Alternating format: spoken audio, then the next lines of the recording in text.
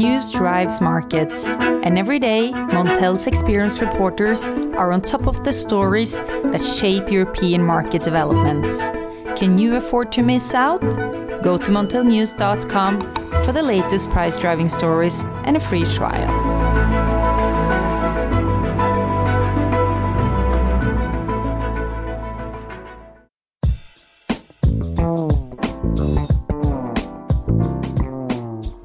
Hello listeners, and welcome to the Montel Weekly Podcast. Bring you energy matters in an informal setting. Today's pod will discuss an important, at times controversial, part of the energy system, the certification of renewables, otherwise known as guarantees of origin or GOs. As the list of companies wishing to prove that they source only green energy continues to grow, and as subsidies for renewables come to an end, GOs are one of the main ways that firms can prove the energy they use is green. We will discuss prices, current market dynamics, and the use of GOs to decarbonise Europe's gas sector. I'm Richard Sørensen, and joining me today is Alexandra Münzer, CEO of GreenFact, an analysis firm. A warm welcome to you, Alexandra. Thank you, Richard. Hello. I would like to give you a big compliment. That was really a perfect introduction for guarantees of origin. Thank you, Alexandra. I like to do my homework. I'd like to ask, first of all, about the current prices of guarantees of origin. Where are we and what are the main drivers? Well, Richard, you don't want to know. Really? Yesterday, I saw 12 cents for the megawatt hour for Nordic Hydro 2020. That's the prices, lowest I've seen in my 4 years career in GreenFact. Wow. At the start of the year, they're about 45 cents, weren't they? Yeah, around 30 or something. It was at least a bit higher, but we've seen prices declining. So, I mean, a bit history, a bit story of price development. It was, if you take Fukushima maybe as a starting point in 2011, then we saw a little bit prices of guarantees of origin going up because of the increased demand for renewables. Then we had around 30 cents per megawatt hour. And then for years and years, the price curve was relatively flat, I would say, between 25 and 20 cents per megawatt hour. And then something really beautiful happened in the end of 2017. Prices started increasing until mid of 2018, where we had the highest prices ever seen. We had €2 for Nordic Hydro and up to €8 for Dutch wind guarantees of origin. And then beginning of 2019, the curve declined again, and it continued so until today, where we see 12 cents for the megawatt hour. That's quite a crash. What are the main reasons for these very low prices, Alexandra? I would say if you look at demand-supply curve, demand is definitely increasing year on year. We have an 8 to 10% increase of demand because, of course, all the energy companies are supplying more and more green electricity tariffs to their customers, households or industries. So this demand is picking up. Then we do see that corporations are more and more committed to source their electricity from renewable sources. So this is definitely increasing. But then the guarantees of origin system has two reasons for growth in the supply as well. One is I would call it the natural increase in supply. So more and more renewables are deployed. So you have more wind energy, more solar energy. That is part of it. But then the European guarantees of origin works, I would say, over the AIB hub. That means the more European countries are connected to the hub, and not all of them are yet, the more supply comes into the market. And in 2019, for the first time, a law changed, so to say, in France. So all of a sudden, we saw auctions for supported renewable energy that was not there before. So they weren't in the market. That added 45 terawatt hours to the market, a huge supply coming basically all of a sudden. And then this summer, we saw Portugal connected to the AIB, bringing another 13 terawatt hours on the table. And then also, of course, with Corona, less energy demand. So you need less GOs for the electricity suppliers. And then, you have the situation as we see it now. So the AIB, the Association of Issuing Bodies, that's right. That's the sort of Central European Association. Correct. So the French auction obviously has had a huge impact. You're saying 45 terawatt hours coming in. What's happened with these auctions? Have people been using them? Has there been a lot of uptake from them? Yes, I mean, it provides a sort of convenient way to source GOs, I would say, from the market. And we saw Italy has auctions or started with auctions, then Luxembourg has auctions, France has auctions. And it's a bit curious because how the market there is, and maybe we touch upon this later as well a bit, the UK sources for so-called CFD, FID exemption, tax exemption, basically. They can source, so utilities there can source GOs from the continent, basically, and if they fulfill certain criteria. And we see, for instance, if they participate in Italian auctions, that a lot of the demand in these auctions comes from the UK. And we saw that in the beginning also in France. And then at some point, if you just look at the data, all of a sudden the auctions were not sold out anymore. So in the beginning, they sold all the volume and then lesser and lesser. And that had something to do with the UK.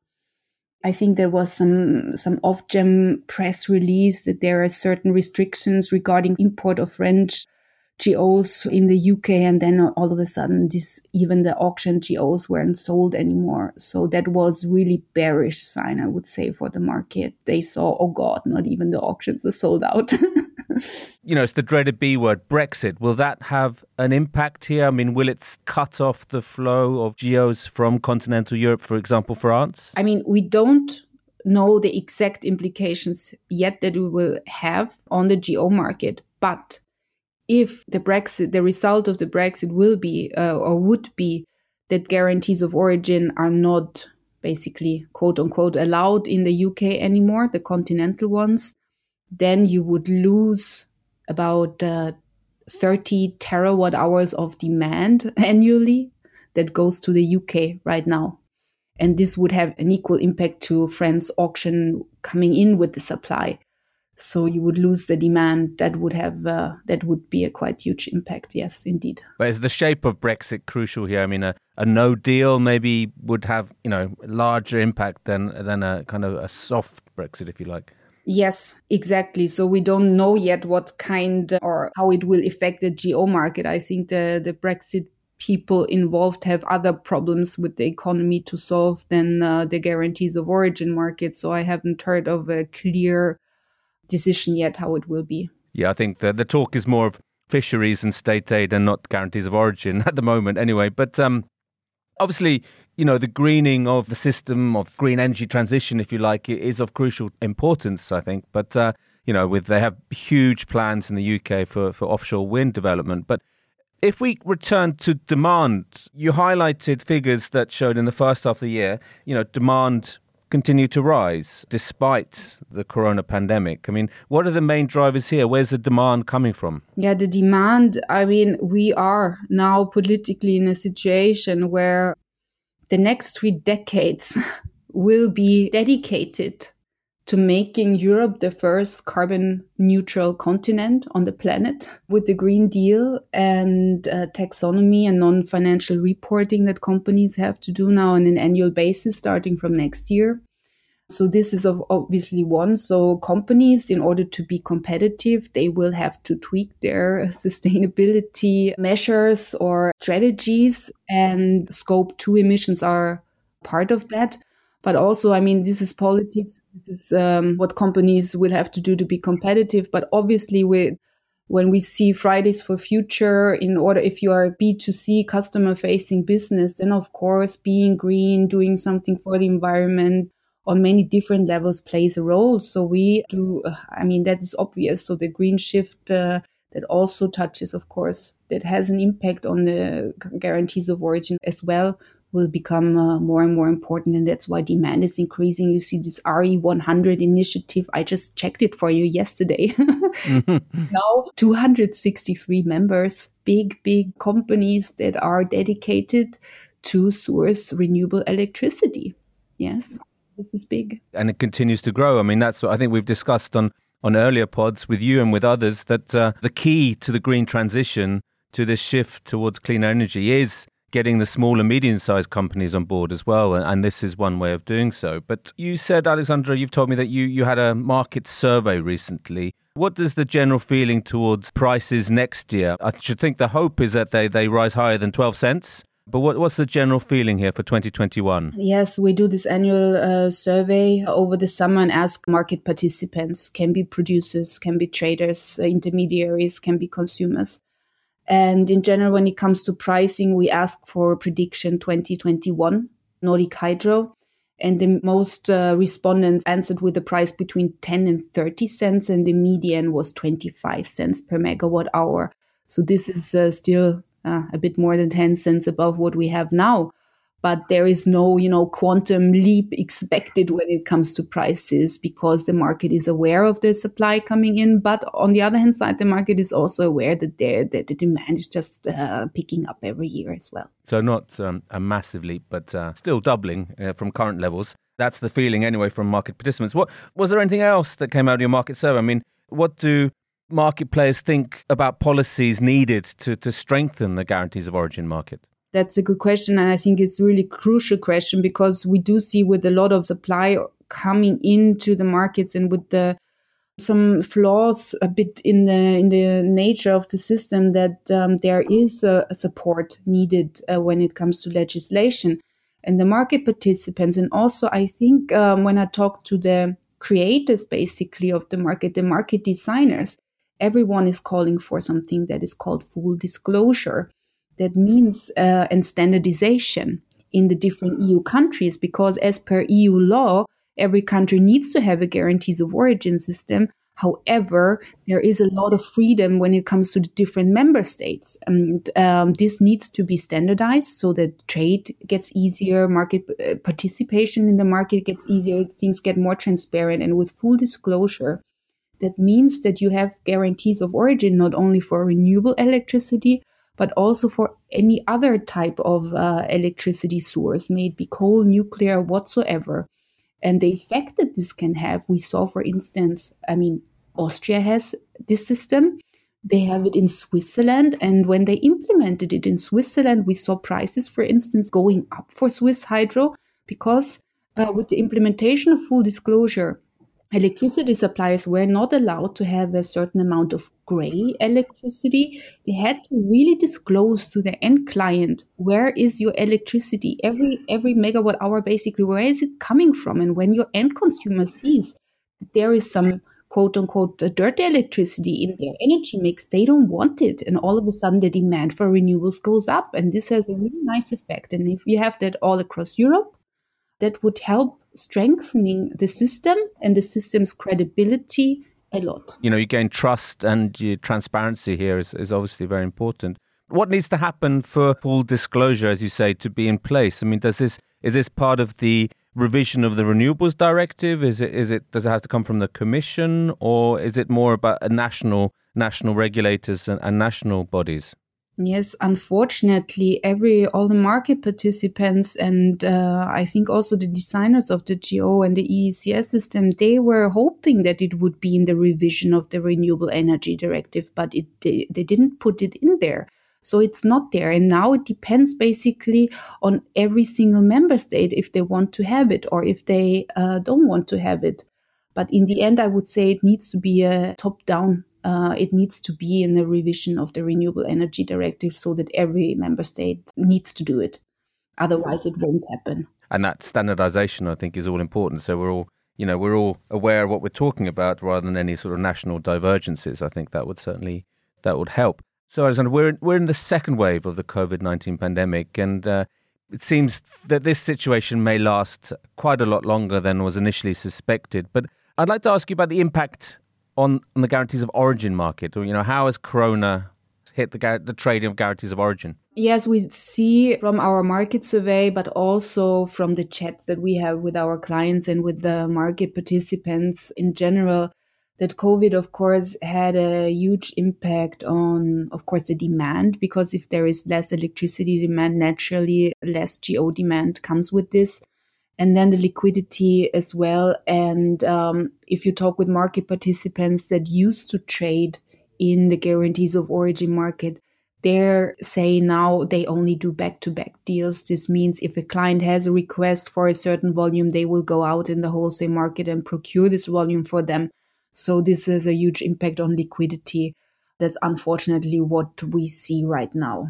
Okay. And what's the view then for next year? Will we have to come out of the pandemic for that to change? Depends. So when it comes to electricity demand, I would say to a certain extent, yes. And I will see as soon as the economy picks up and companies are out of their budget freezes, that also is there, of course, when it comes to sustainability strategy and the way the companies want to go forward. As soon as we see an end of that, we will see actually, I really believe, all these renewable shift picking up quite quickly. And then we see it back to a reasonable level again in the guarantees of origin market as well.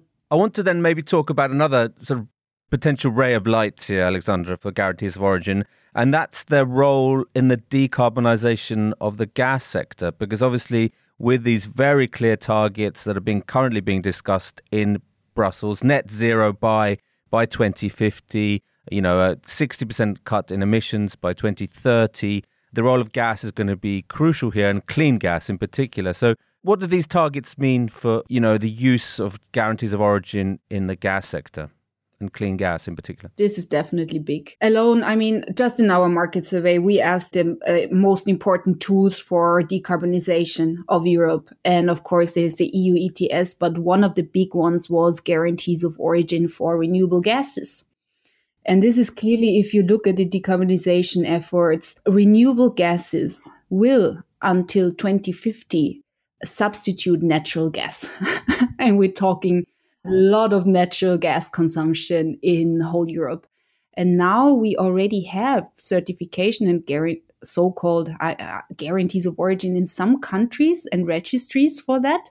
But we don't have something like the AIB, like a hub where we can cross-border trade easily among the different member states. That's not there, but it will come next year. So we will see very similar to the system that we have for renewable electricity. We will see it in the renewable gas, because it's basically, you have it similar to the electricity grid, you have a gas grid, and then all the similarities apply for guarantees of origin for gas. And it is in the RED II. That is not only for biomethane, but also it includes at the later stage hydrogen as well. So this is really interesting. And when I talk with the industry corporations that are actively engaged, of course, in the green PPA, in the CPPAs, they have long-term agreements for renewable electricity. During the summer, when no one could travel, they all did their homework when it comes to their natural gas consumption and how to green it. And they were really asking me, okay, in the first stage, they would like to procure a green gas certificate. And then at the later stage, they are also looking if it's viable to have PPAs for green gas. So this will be huge, I think, in the coming years. So green gas PPAs, that's extraordinary. But what could the policymakers and the Commission learn then from the experiences so far in the electricity market for the guarantees of origin for electricity? And what can they then take to the revision of the Renewable Energy Directive? What can they learn from the renewable electricity market? Well, first... what should they do differently? Differently, I'm not sure we will get, if the same problems will arise that we have in the electricity, renewable electricity GOs. But what is crucial and what is easier than for the gas people, so to say, is that they can learn, they already have the AIB and the hub and how it works with the cross-border trade of certificates. And they can just copy more or less this system and transpose it to renewable gases. So I think this starting and, building up the system will happen much, much quicker than we've seen for renewable electricity. And this is already a huge advantage, but we have to start with this first. And of course, what can they learn? Standardization, make it as simple as possible. In my opinion, don't give the member states too much freedom to do their own thing, but there will be yes, we will see a very similar system to what we have now in electricity. And we also, what I see now, we do have far higher prices, of course. We have for the megawatt hour of gas at the moment between 8 to 15 euros per unit per certificate. So this is a really interesting market. Absolutely. And with the prospect of higher carbon prices, this would certainly make green gas very, very viable. Absolutely. There's huge prospects for growth for guarantees of origins there. And I can see that, for green hydrogen and for biogas, this is a very exciting prospect then. So thank you very much, Alexandra, for your insights and your views on this market, even though maybe they are low price at the moment, but the future seems to be very promising. So thank you again, Alexandra, for joining the Montel Weekly podcast. Thank you, Richard. That's all for this week. But you can now follow the podcast on our own Twitter account called the Montel Weekly Podcast. Please direct message any suggestions, questions, or let us know if you'd like to be a guest. You can also send us an email to podcast@montelnews.com. Lastly, remember to keep up to date with all that's happening in the energy markets on Montel News. You can subscribe on Apple Podcasts, Spotify, or wherever you get your podcasts from. And please rate and review us if you can. That helps us to improve. Thank you and goodbye.